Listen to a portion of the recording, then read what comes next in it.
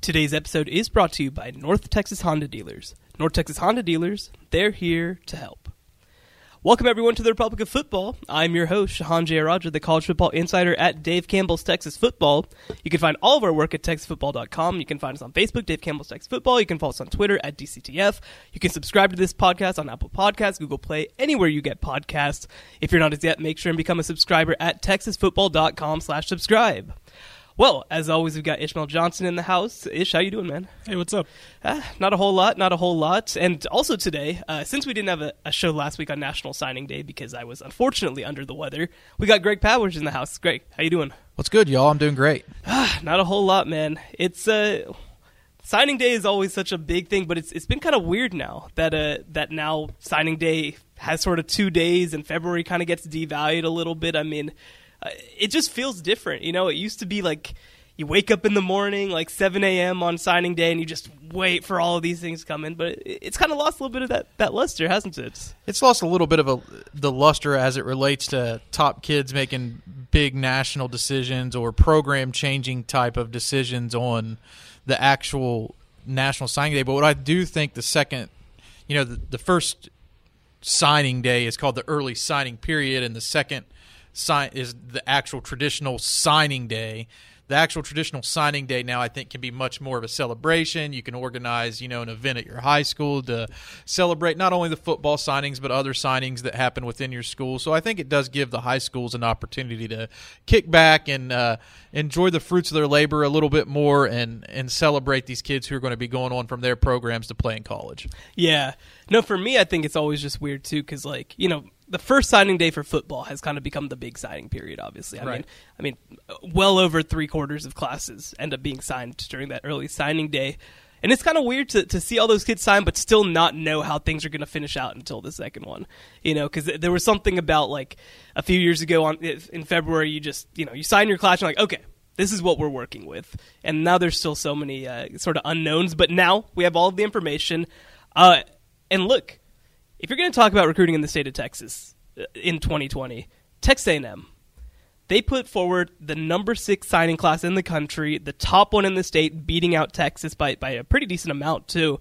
Greg, when you look at this class, who kind of stands out to you in it, and what kind of stands out to you about this class? Well, I'm going to always start with the in-state guys. Those are the guys who we concentrate most when we put together our recruiting rankings at TexasFootball.com. And I want to kind of start on the defensive side of the ball. A lot of people are going to point to Damon Demas because he's such a great talent at a premier position at wide receiver. But I think the signing of Jalen Jones from Cibolo Steel is going to be a very key signing in this class.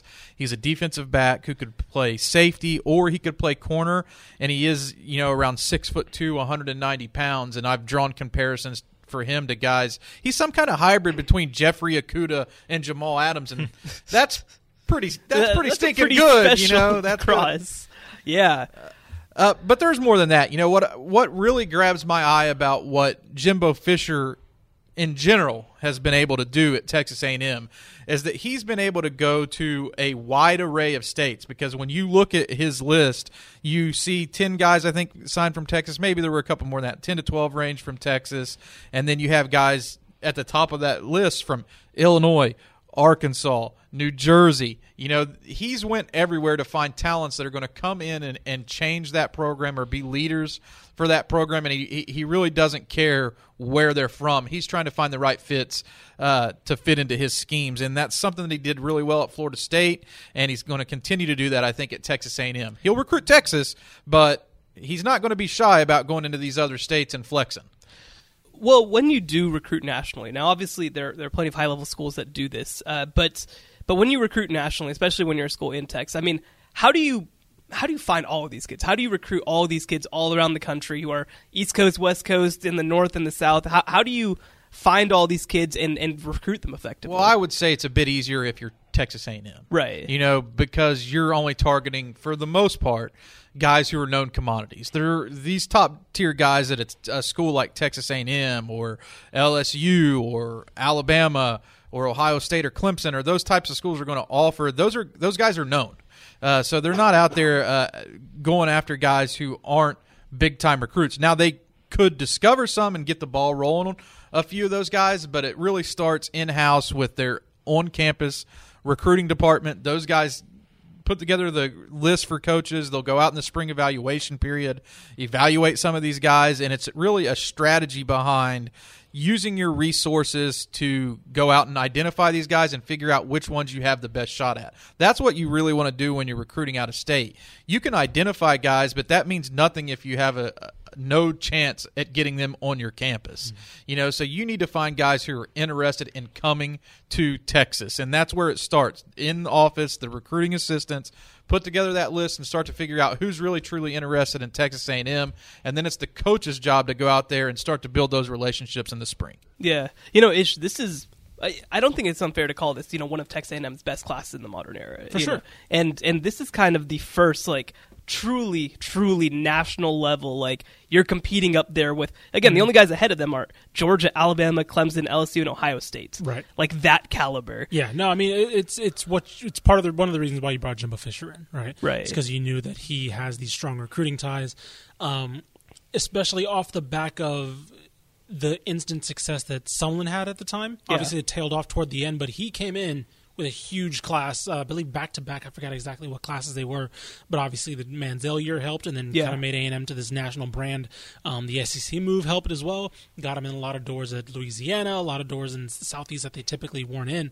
And then a lot of Texas kids just wanted to play in the SEC. Right? Yeah. And they realized, okay, this is the best shot. If LSU's not going to come calling, this is the best shot I have to go play at in the SEC. And why not do it in Texas?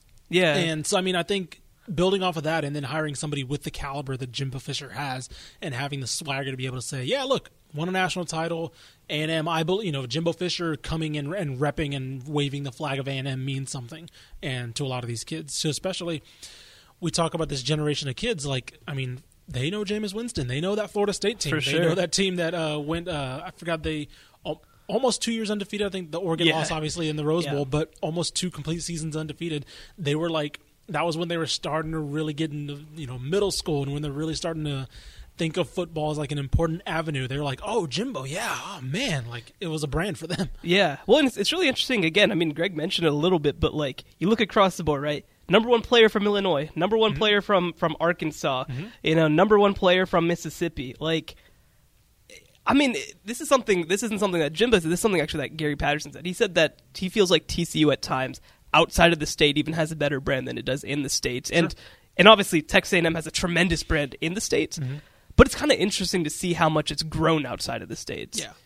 So, yeah, I mean, Texas A&M, obviously the big story of signing day. They're putting that recruiting budget to good use. I believe Texas A&M was the number 1 school in 2019, close to a $2 million recruiting budget, and when you see that, you really have to see that it's beneficial to your program to spend that money. And there isn't one state that they went to outside of Texas and that was the premier state for them to recruit. No question. I think they got 2 recruits from New Jersey. Right. So that's I don't remember them recruiting the state of New Jersey, but New Jersey, Arizona, Missouri, Maryland, Florida, these are states that aren't traditional hotbeds for Texas A&M recruiting, but Jimbo Fisher and his staff have found a way to get those guys on campus in College Station. Yeah. Yeah, well, after Texas A&M, number 7 Auburn, number 8 Florida, Texas still ends up with a top 10 class at number 9. They did really well in the States. They ended up, I think only 2 of their kids were from out of state, one of them obviously being Bijan Robinson, the star running back. And obviously bringing in 2 star quarterbacks, Hudson Card, Jaquindon Jackson as well. Greg, what kind of stands out to you about this class? Well, I love Hudson Card. I do think that he could be the quarterback of the future there. It's going to be an interesting thing with Jaquindon Jackson because he's a great quarterback as well, but could play other positions. What really impresses me about Hudson Card is his dual threat capability. In the open field, he's a dangerous runner, and he's a very accurate passer who's continued to grow and mature physically, and he will do that even more so once he gets into a college strength and conditioning program. I really kind of like what Texas continues to do in the defensive backfield. They added a couple of safeties in this class, or guys who could play multiple positions in the defensive backfield. Xavier Alford from Shadow Creek, Jaron Thompson from Lufkin. Both of those guys are guys who I would expect to come in and be big-time contributors. And up front, especially on both sides of the football, they missed a couple of guys down the stretch, I guess you could say. They had a decommitment from Princely Umanmelian, and they were able to add Alfred Collins at the 11th hour on National Signing Day. He did pick Texas over schools like Alabama and Oklahoma, and you put him into the mix with guys like Vernon Broughton and Sawyer Gorham Welch. And I think that on the defensive side of the football, where Chris Ash does have to rebuild, and it looks like they're transitioning to a 4-3, they need those bodies. Mm-hmm. Yeah. Well, one thing that kind of stood out to me about this is just how many sort of Texas high school football stars there were in this. I think that they did a good job of trying to identify, guys like Jaquindon Jackson, Hudson Card, obviously a guy like Kelvontae Dixon who signed on signing day. I mean, were there any sort of like big Texas high school football stars that kind of stood out to you? Well, I mean, I guess the big discussion is going to be what happens between Card and Jackson, right? Yeah, because obviously on paper you look at it, Jackson seems like the more ideal fit for what Tom Herman wants to do. I agree with you on Hudson Card. I think a lot of people are soured on him because Lake Travis didn't light it up when he stepped behind center. And I don't know how much of that is his fault as opposed to, one, he was also hurt a little bit his senior year. Sure. And they also brought on a new offensive coordinator. And I think, three things actually. He was hurt. They brought on a new offensive coordinator, and I don't think they really utilized RPO, I think, as much as they should have with somebody like him. It was very traditional Lake Travis, kind of scan. And maybe they were scared of him getting hurt more. Also true. But the third thing was Lake McCree got hurt this year, and they really struggled to find go-to targets for him his senior year. Last year, obviously, he had Garrett Wilson, so that was obviously, and then Lake McCree was also healthy there too, so he had a lot more weapons to throw to. They were kind of struggling at times this year to find go-to targets, and I think that kind of soured a lot of people. That the fact that he didn't have this breakout, right? Jaquindon Jackson obviously lit the world on fire his senior year. Didn't have to play in a lot of second halves because he was so good in the first half with Duncanville. Hudson Card didn't have that, right? It was definitely a little more spotty, and I think people saw him start in that state championship game a couple years ago and like, oh, the sky's the limit for this guy. There's a reason why he hasn't wavered in the eyes of recruiters, in the eyes of like recruiting analysts, is he's still maintained that consistent 4-star status of being one of the top quarterbacks in this class. I bumped him up a few spots based on his senior year performance because I liked what I saw on tape. It had nothing to do with the results or whatever. And there's a good argument to be made that the results are actually what predicate a lot of the success when you evaluate kids going to the college level. But I think Hudson Card has had enough of that success, battled through an injury to show toughness to come back.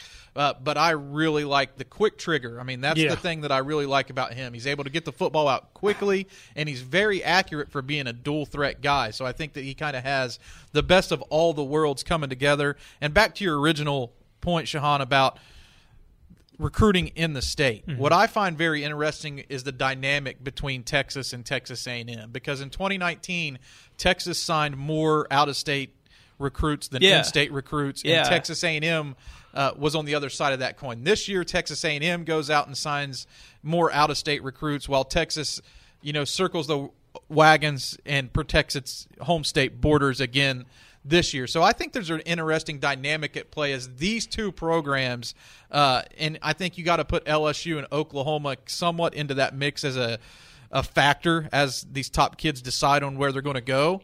Those two programs are very heavy in the state of Texas, but as they battle over the top tier, the top 10 guys in the state kind of determines their out-of-state approach. And I think that's something that we'll see to carry over into 2021, but Texas is already off to a very, very hot start in 2021 in the state of Texas with multiple commits. I think they have 7 maybe right now from in-state already in that 2021 class. Wow.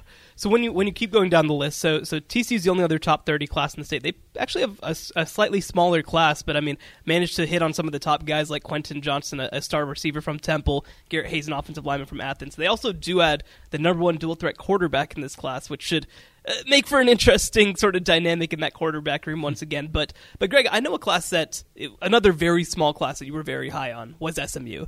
They only finished number 81 in the composite because they only have 15 commitments in that class. But when you look at what they were able to do in state, do you think that they were able to kind of capitalize on what they achieved this season? Well, I love their quality. Yeah. That's what really kind of stands out to me. And when you think about SMU's recruiting class, what you have to bear in mind is that SMU has become the premier transfer destination, maybe nationally, or one of the premier transfer destinations nationally. Kids that are entering the transfer portal see Dallas is a desirable area to come to, and they also see SMU as not only a program that can maybe get you some shine as they're a rising program on the national scene, but they can get you ready for life outside of football. And the guys who are a bit more mature see that after they've been in college. And not to interrupt you, but this week, Michael Williams from Stanford, right. Bringing him back here, that's a big, big get for an SMU defense that really needed to rebuild.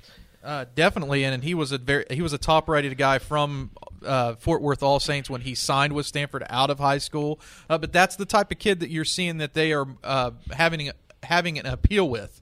Guys who want to come, and they can come from a bigger program and feel like they have an equal chance to get on the national stage, possibly play in front of NFL scouts, and now win a lot of football games. Sonny Dykes and his staff have proven that they're going to win football games there. But guys I love on this commitment list that SMU fans are probably going to know right away are actually a couple of junior college guys. Danny Gray from Blinn. Top 15 kid. Yeah, he's a big-time recruit. This is a guy who, if he would have qualified out of high school, he was like a top 300 national type of talent. I see that he's rated as a 3-star on the services, but I'm telling you, he's a 4-star type of talent. He's a really good player. And DeVere Levelston, a guy from Tyler Junior College, who was a full qualifier that went the JUCO route and really stood out his first year in JUCO ball, will have lots of years of eligibility remaining. I think that was a huge get for SMU as well. So they've done a good job of making that program relevant now. Mm-hmm. By mixing in these junior college guys and transfers, you don't have to wait if you're an SMU fan to see a great product on the field. It's already here. It's arrived. Yeah. Well, and Ish, he mentioned Danny Gray. This is a kid who had offers from TCU, Auburn, Baylor, Florida State, Mississippi State, Tennessee. He is a big-time player. We saw SMU take that step last year, to where they're back up at 10 wins for the first time since the 80s. Have you kind of felt that level of sort of excitement, I guess, around this program and what they can accomplish? I think so. I think it tailed off towards the end, obviously, with the loss to Memphis, and it kind of they just naturally lost steam. But through the first 8 weeks or so, there was something kind of wild going on, and I've never seen as a native of Dallas, right? And ever. So, and I think, we kept obviously banging the drum, but it just felt like to watch it happen naturally was just something insane. You're just like, oh no, they're not only are they just winning games, they're winning games with one of the most fun offenses, probably the most fun offense this past year in the state. Yeah. They're winning it with great defense. They're winning it on both sides of the ball. They're winning it with somebody who embodies the reclamation project in Shane Bichelle, right? Where it's like, here's this opportunity for him to kind of step into the spotlight and be the guy. And he kind of embodied that whole team, full of guys like that, with occasionally a sprinkle of local Dallas talent, right? Obviously Shane Bichelle's from Arlington, so sure. They're doing it. They're marketing themselves as that DFW team, also as that second chance team, and like Greg said, you don't have to wait, right? You can get these guys like TJ McDaniel and put them in the incubator for a little bit and have him watch Kamon Freeman and Xavier Jones, rush for all these yards. You can put somebody. I'm trying to remember their Terrence Gibson, I think, is their quarterback. Yeah. You can put him in the incubator and watch. From Westfield, put him there. Have him sit behind Shane Bichelle and have a winning quarterback right out the gate, and have this guy who's talented and was really good at Spring Westfield ready to go when he leaves. So it's kind of an interesting conveyor belt almost of quality they have going there. Well, it's like sprinkling in a high-profile transfer, sprinkling in a couple of top-tier JUCO guys yeah. while also building a strong base with Texas high school football recruits. I think that's a smart way to approach it, and they've done a great job of doing it. And I want to contrast that with schools like UTSA and Texas State, who perhaps hit high school pretty hard in their first couple years under Withers and Wilson, but obviously the talent wasn't there depth-wise to it was always constantly waiting for the potential to break out, right? They didn't do that where they got guys ready to go at a JUCO, at a transfer It's about pool. the wins, man. It's about the wins. And so you can have these talented kids come in as freshmen and play right away, but like if they're just used to losing and they just get pummeled every week, like they could be fine by their senior year, but they're probably not going to reach their potential just thrown to the wolves right away. Right. Well, and I think that's an interesting thing to bring up. I mean, like, when you have guys at SMU who are, who have played at that highest level, when you bring in Shane Buechele, when you bring in Michael Williams, when you bring in Reggie Robertson, I mean, Cameron Jones, the list just goes these on are and guys who have been around big programs where they've seen guys who know how to do things right, and on top of that, now they're here. They're upperclassmen. They're guys who are in their 4th or 5th year of college football. Yep. They know how you're supposed to prepare to win at a high level. And I think that you're right. I mean, not to make this about, some of the lower teams in the state, but it's like, man,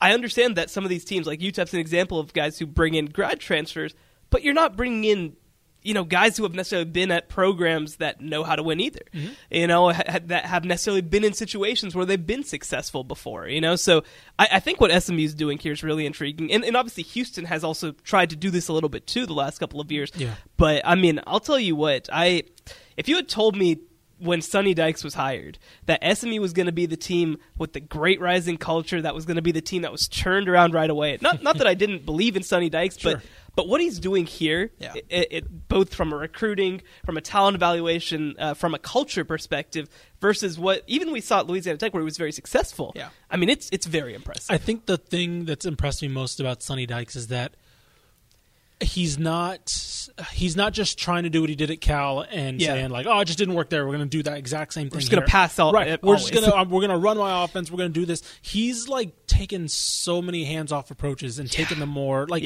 obviously overall, yes, it is his idea, right? Shane Buechele is his type of quarterback, but he's not throwing it 70 times a game, right? He's not going to try to rack up 70 points. He's doing it with a well-balanced approach. That was partially Rhett Lashley, which, I mean, that hire in general was him saying, you know what, maybe I don't need to be the only voice in the room. Maybe I can pass it off to somebody who knows, who has his own philosophy, who knows what he's doing, and he's recruiting to that. He's not getting, again, the thing at Cal was just like, oh, we're just going to throw it 70 times, and, hopefully we score 70 because, they're going to score 60, right?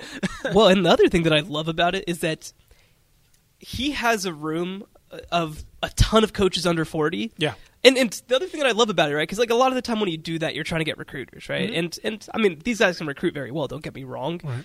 But they got a lot of guys who really like football and like coaching football and know their X's and O's. And I mean, that's one of the things I love about it. Like I was talking to Trey Haverty this week, and obviously former record-breaking Texas Tech receiver. Mm-hmm. He's coaching safeties there now. He's been a defensive coordinator before. Yeah. I love when you can kind of get these young guys in the room who have good ideas, but who also know their ball. In that vein, as far as recruiting is concerned, you see these guys often. Yeah. And that's a true telltale to me that they care about what they're doing. Definitely. Because when you constantly see Rhett Lashley, Trey Haverty, Rashad Samples out at games or practices or on social media, recruiting all the time, that means that they're 100% bought in. Definitely. And I think that you can see those results. And a quick count while you guys were talking, I counted 12 P5 transfers over the last 2 years who've transferred into SMU.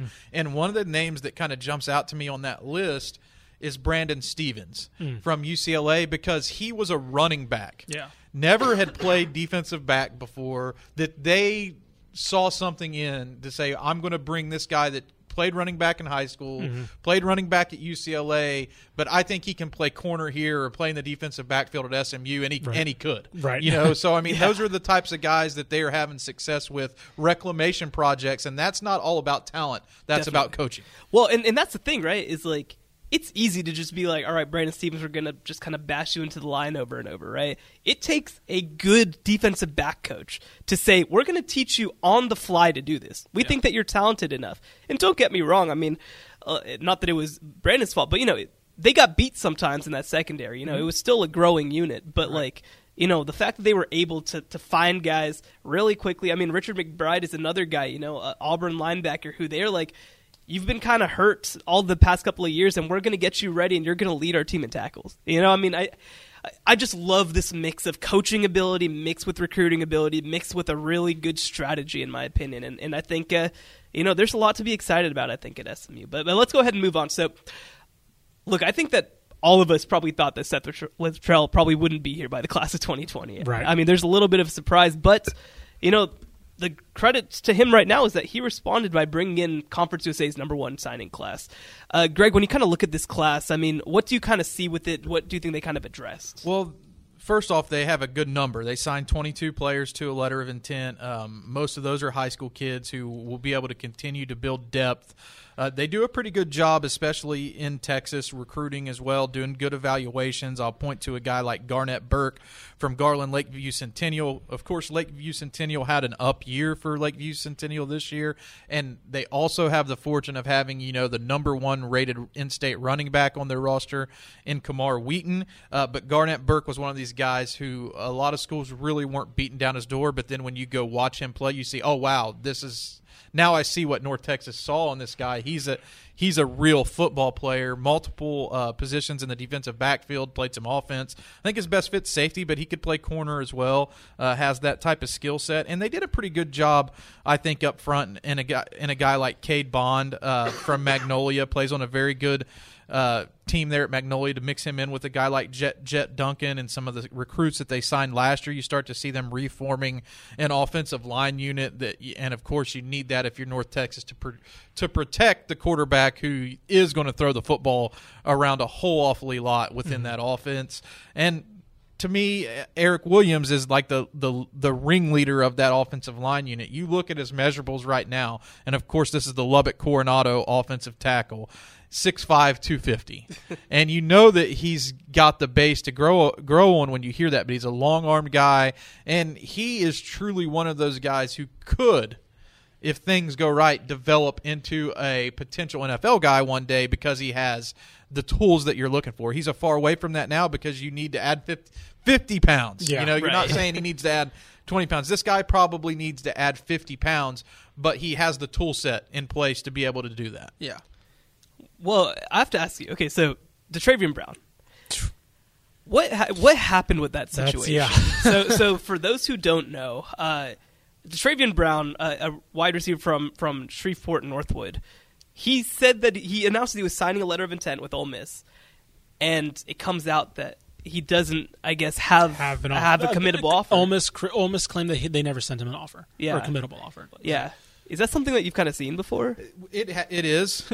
We've seen that a few different times in the past. It usually doesn't go as far as like this went. I can remember maybe like 2 other instances in the last 15 years where something like that has happened. But I have to give credit to DeTravian on how he handled the whole situation because he didn't like make excuses and say, he didn't trash Ole Miss at all. He didn't trash Ole Miss. He didn't. Yeah. He basically said that he felt from his end that it was a misunderstanding and manned up about the whole thing. And I think that's an admirable trait, especially for a young kid in a process that can sometimes be very confusing. Mm-hmm. And I can firsthand tell you that it's a very confusing process for some people, and justifiably so, because you have multi-million or sometimes billion-dollar institutions trying to woo 16 and 17-year-old kids to come play college football for their program. It's a big deal. Yeah. And sometimes even the coaches don't have clear-cut answers on what's going on. They can be all in on a kid, but no, I can only take this kid if so-and-so is transferring or this person is leaving my roster, and they can't really say that in the recruiting pitch always, because you have to understand the nature of that kid. Yeah. That if you know that kid and you're going to say, well, I can only take you if this, and that's going to be a huge red flag to that kid, and he's never going to consider your program again, you have to come up with a strategy of how to continue to recruit that young student athlete. Right, and I think one of the I keep wondering about like the phrasing that could have possibly gotten Right. confused because Right. like something as simple as like, you know, oh, we hope to have you around, or hope we, you know, something like that could send a kid like thinking like, oh, they For want me sure. around, like that's an offer, that's a verbal, right, or something like that, or it's like, oh, we hope to see you on campus again, we can't wait to work with you, or talk to you again, something like that, like something as simple as that. A kid could have been like, oh, I'm on Ole Miss's radar, you know. And I have some advice for the young recruits who may be listening to the show or Yeah. potentially signing in next year's class or future classes. If the university has not sent you a signing day packet, Yeah. there you go. by the time Yeah. you wake up on National Signing Day, don't sign with that school or Yeah. say that you're signing with that school because they're not taking you. If you don't have something to fax in, Yeah. Yeah. you're not a commit. You don't have a committable offer. Yeah. Well, and I mean, not to get too off track, but I mean, I know that Kenyatta Watson's dad was kind of who's a player at Texas. He was talking about a lot of kind of fake recruiting accounts that have been made out there. Like there was a guy who was a fake University of Tennessee like recruiting assistant. Ohio State yesterday. Yeah, I mean, it's obviously social media. I think has been really interesting because it helps people get in touch with kids. It helps people communicate with kids, stuff like that. But man, it's pretty easy for this stuff to obviously get misconstrued in a case like that, but also just people lie. Right. It's a bit of the wild, wild west as far as that goes, to be honest with you. I mean, and it'll be interesting to see what changes the NCAA comes up with to combat these type of issues. It's tough too because there are a lot of as someone who is in a scouting service that provides a scouting service to colleges and does that as their job, I can tell you that there are a lot of improprieties that you see in plain view.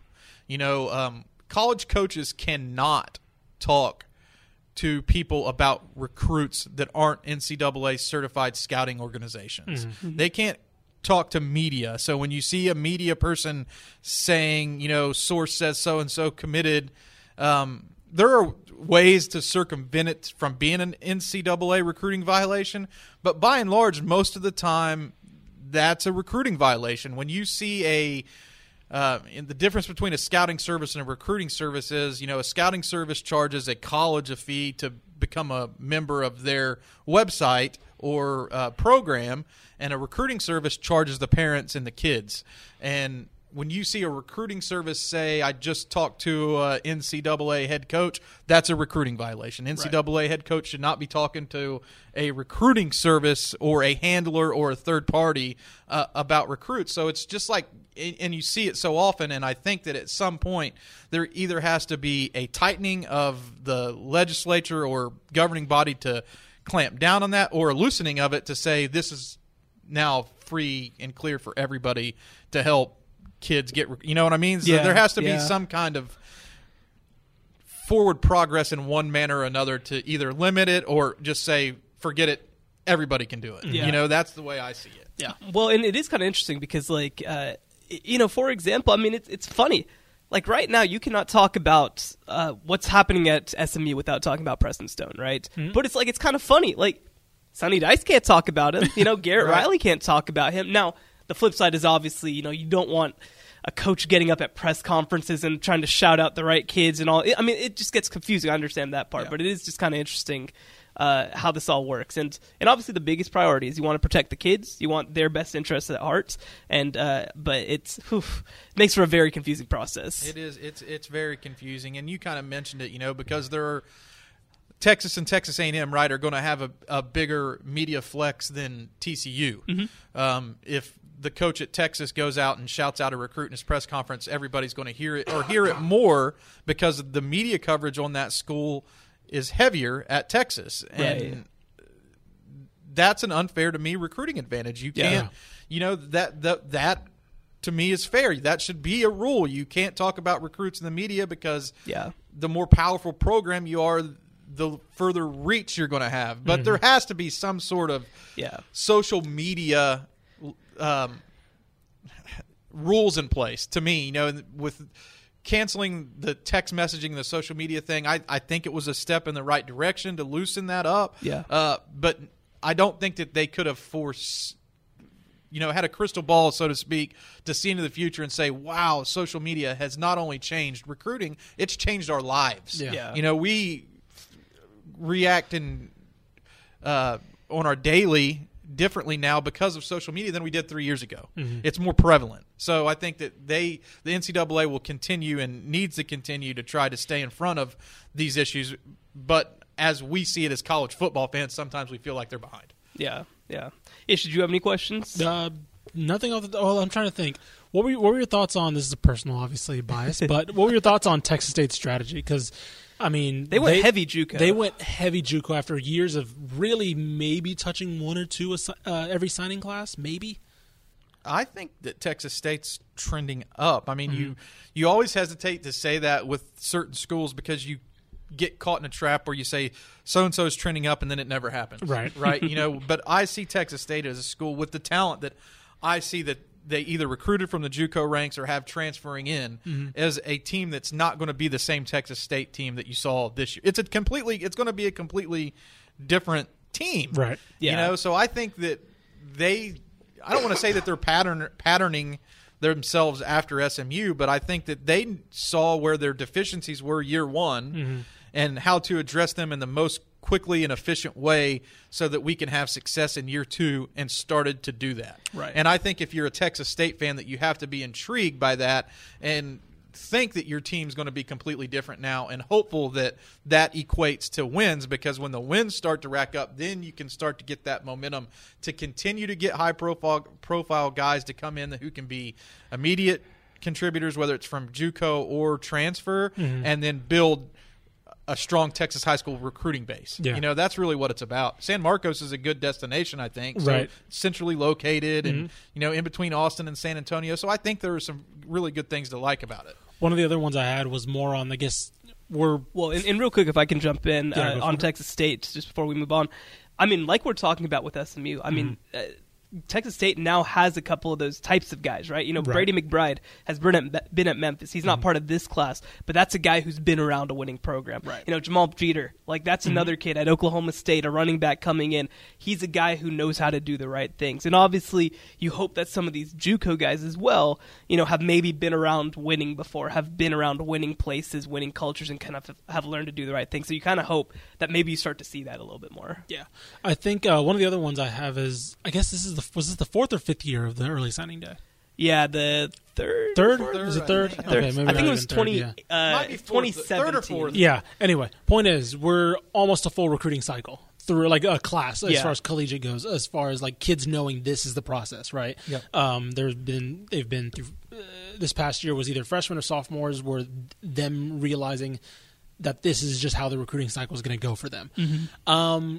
What are your thoughts on it, and more specifically in the case of a UTSA versus a Baylor, which Baylor obviously made a new head coaching hire but retained a lot of their staff. Obviously losing coordinators here and there, but for the most part, in comparison to other coaching hires, they maintained a lot of the bulk of it. As opposed to UTSA, who cleaned house, right? Every time there's a coaching change, there's always talk of the quote-unquote transition class. A class that's really not attributed to them, but obviously they still have to put something together. With the early signing day, obviously that just kind of gets a little bit more stressful, I feel like, in trying to put something together. What do you think about how Dave Aranda did at Baylor versus how Jeff Traylor did with this new recruiting cycle? Well, for me, I think it's like you kind of said, it's because of the early signing period. It creates two separated timelines for what people are trying to do in recruiting. Jeff Traylor and his staff at UTSA had a couple of weeks or a few weeks before the first signing period to evaluate kids on their roster, or make possibly new offers and push for a few guys in that early signing period. Whereas Dave Aranda and his staff, it was pretty much done. They're trying to get big-time guys who Baylor had already been on, and make sure that so-and-so doesn't ask for a release from his NL. It's kind of a different type of beast, and I think that's all built around when you make the move. And I think that's the biggest thing when these coaching changes may happen. I'm a huge proponent if I'm going to – and of course, if you're a Baylor fan, you couldn't have, saw Matt Rule leaving for the NFL, during the early signing period. It wasn't a thing right then. They were getting ready to play, or had played for I think they were getting ready to play for the Big 12 championship, or had just played the Big 12 championship on December 18th during that first signing period. So I think it's two different two different beasts completely, Okay. you know, and that's how I would look at those coaching changes. I would want my team to do it before the early signing period so I could salvage Right. something, but I don't think there's anything wrong with, like, if you're Dave Aranda saying, well, I have 7 scholarships, here are the 7 guys I like, I'm going to get them in. No, we'll probably save those for next year when my staff can do a better job of evaluating the 7 best guys who can fit into this program. And if they have those numbers, then you look at possible transfers too, because while they did keep some people, I think there are going to be a lot of changes, you know, on both offensive and defensive side of the football, that they may need some immediate personnel that they don't necessarily have on campus. As far as evaluating the early signing period, it continues to change. You know, last year you saw a lot of offers for the younger kids coming out after National Signing Day, but now that they've made February a completely dead period, Right. all these offers for the younger kids came from like January 15th to January 31st, and that was like a new wrinkle that wasn't ever really seen before in recruiting. It was almost like a second evaluation period as you saw colleges pouring into Texas high schools and like making offers and getting pictures with the coaches and doing this thing that you really never saw in January before. But that's because they've gotten used to that early signing period. They can wrap up their class in December, and then when January hits after the Christmas break, they can plan out their strategy for those younger kids, and that's why we saw so much action in January for the younger classes and recruits that we've never seen before. Bear in mind, these kids are going to start taking official visits now in April. Right. I mean, that's a huge thing to me, and each year you see more and more kids taking their official visits in early spring because it's imperative for the colleges to get them on campus before they make their decision. Right. You know, so what's become more important is the unofficial visit in the fall. You need to get your top recruits on your campus for a game, for an unofficial visit. And if you don't, you can kind of start to read the tea leaves on where recruit A is going to possibly go. He didn't take a visit to Texas during the season, so he didn't see a game atmosphere at Texas. That's going to give Texas a disadvantage for that recruit, even if they've offered him early. One of the other follow-ups is, you know, if you're a recruit, and I'm wondering how you kind of feel about this, is there a with the early signing day, is there a good or what is the best time for a program to move on from a head coach? Yeah, that's definitely because if you're Tay McWilliams, right, and you sign in the early signing period, and then Matt Rule leaves, obviously he can't help. You know, the school can't help that. But in general, when a coaching move is done. Right. Is there a preferred time for a recruit? I guess we're saying when we say that a preferred time for the recruit, not the program, is what right. You're Yeah. Well, either or. You know, right. Because like Baylor obviously would like to know. You know, like probably in October when and nothing's really going on. I think that one of the most interesting ways to talk about this is the case of somebody like Mark D'Antonio, who's like, sure, yeah, I've known for a year that I might leave, right? And he decided. Now, obviously, he picked the worst time, the day before National Signing Day, right, to leave. But it's like, kind of weird. Yeah, if you're Mark D'Antonio, right. Like, is it better to announce for the year? Is it better to announce in, like, October? Right. Is it better to announce the day after the season ends? When is it? Well, I'm kind of surprised. I actually thought that it was going to be a new trend or a new thing, the Bob Stoops pattern. Yeah. Yeah. Or you just in July or June. Yeah, if you're whatever. talking about, like, what had the least effect on an actual program. Right. Issues you got to go internal though. Then like that's would be the best scenario. That's why it was. It was definitely the best scenario for Lincoln Riley, and but to me, I think it's been the best scenario for OU. And you can look a little bit to the Urban Meyer to Ryan Day transition as patterning itself a little bit after OU, but the timing was completely different. Yeah. But I'm a little bit surprised that you don't see now these coaching changes being made sometimes in the spring or early summer where you don't have to worry about your recruits leaving or it being a huge issue where you've ruffled some feathers with maybe some coaching contacts that you may have that help recruiting. But it's a business. You know, this is a business. I think that the people who are involved with recruiting, whether they're a head coach at a high school or a trainer who may have an influence over a young recruit, or a parent who is involved with helping a student athlete go through the recruiting process, or an advisor at the high school, like a student advisor or academic advisor who may be on campus that helps these kids pick their colleges based on academics. Yeah. I think it's completely different to them because they're all going to have their own opinion, but they all do understand now, I think, that it's a business. There are one-offs. Sure. Recruiting is unique and individual. There are one-offs to every situation, but I think by and large people who are dealing with this understand kind of what it's all about. Yeah. Yeah. No, and it is so hard, too, because, for example, with the Bob Stoops strategy, imagine if a new coach didn't get spring to install a system, for example.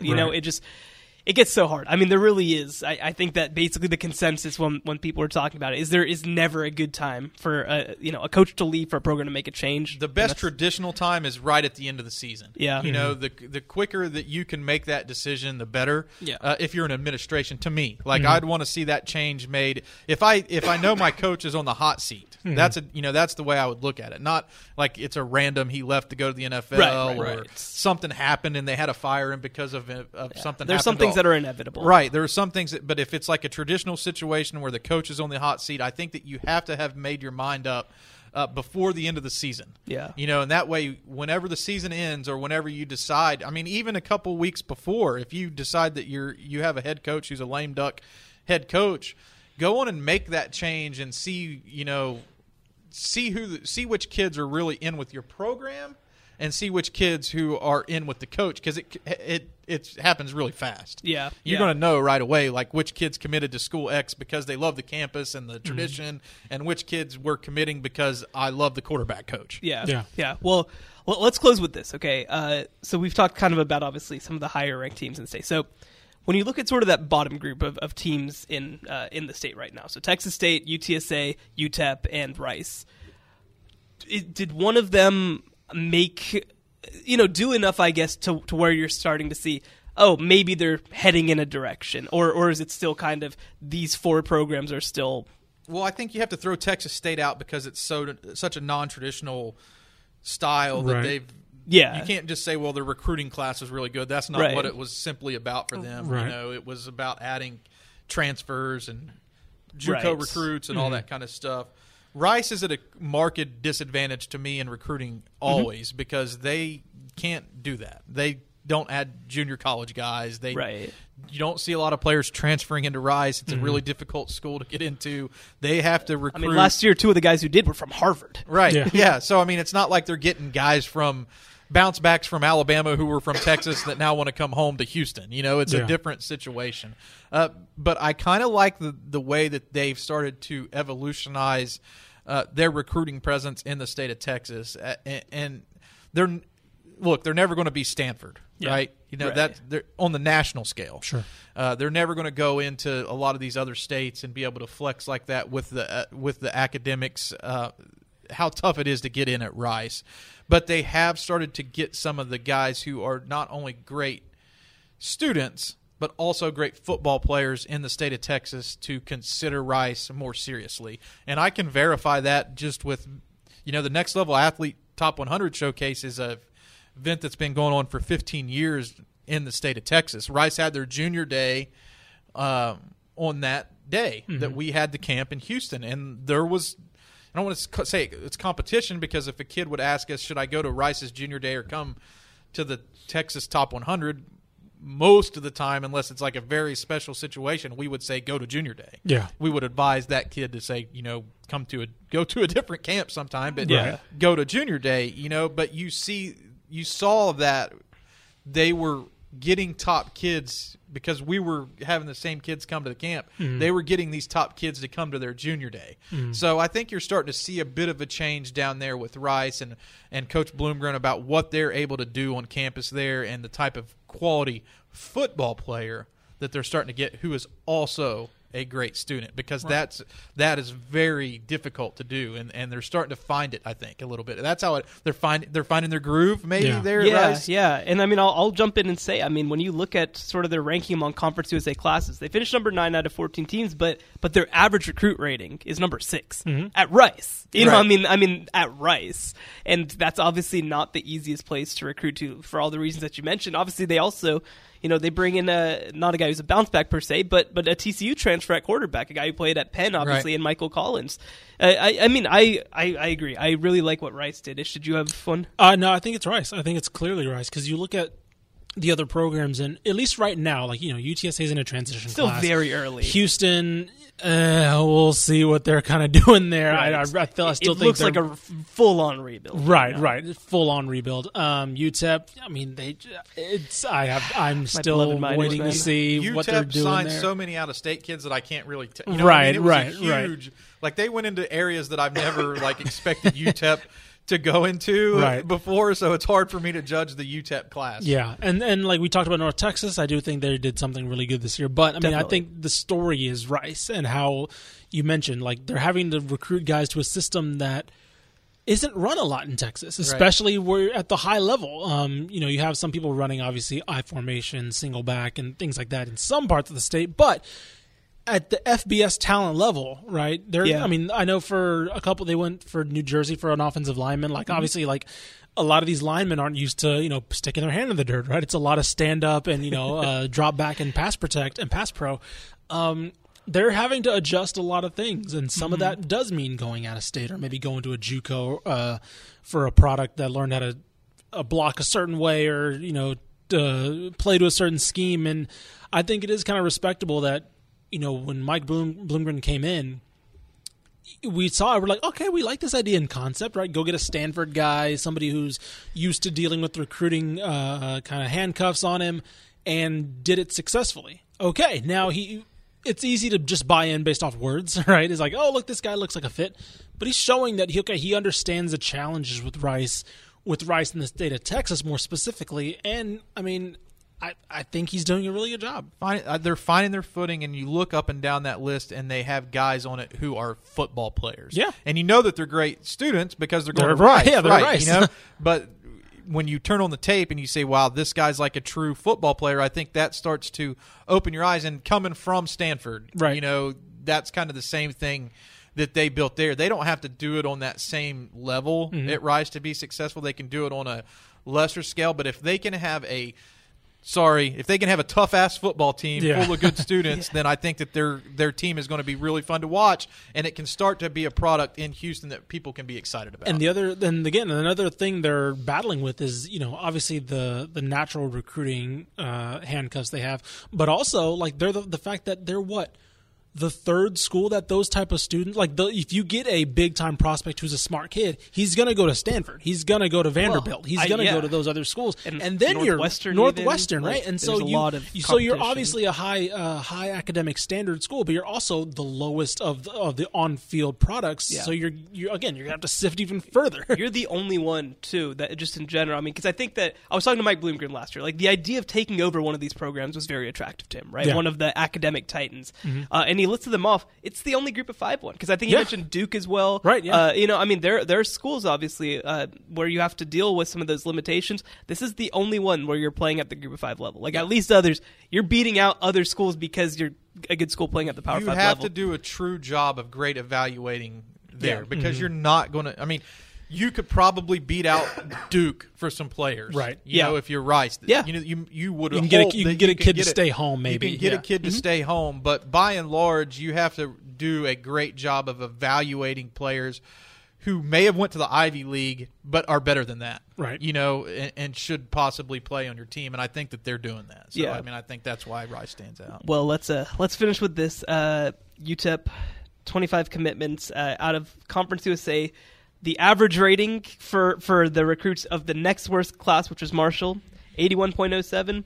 UTEP's at a cool 78. So, we love you, UTEP. We love you, Dana Dimmel. But for God's sake, please show us something. We need to please show us something. I need to see it.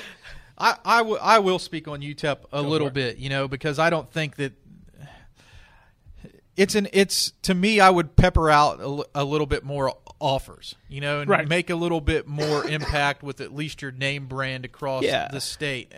But maybe if you're UTEP, you go about the strategy of saying, if I offer a kid, maybe that puts him on the radar of a program because they went so heavy into Arizona and California. I think Utah, some of these programs, maybe that creates a marker for New Mexico State or Utah State or, some of these programs that go after their kids, so they keep them under wraps. And maybe that's why we don't hear as much from UTEP, although I think UTEP fans want to see more of a social media presence and, in-state presence with recruiting. I just think that what they're working against is the reason why you don't see it. So that's my defense case for UTEP. There you go. If I'm making one. Yeah. Well, now Texas A&M's taking the step. Now Rice is going to obviously be amazing next year.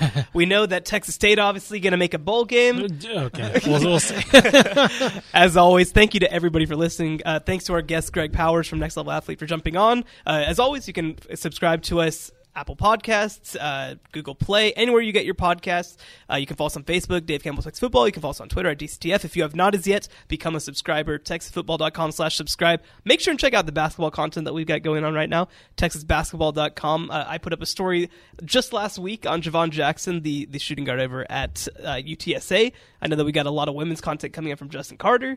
We got all sorts of stuff. Playoffs starting up in high school, too, in the next week. So there you go. Yeah, things are about to get lit. We got the number 1 men's team in the country and the number 2 women's team in the country, defending national champs playing in the state. There's plenty of reasons to check out our website right now. So thanks, everybody, for listening, and we will talk to you guys again next week. Next week. Next week. Next week. Next week. Next week.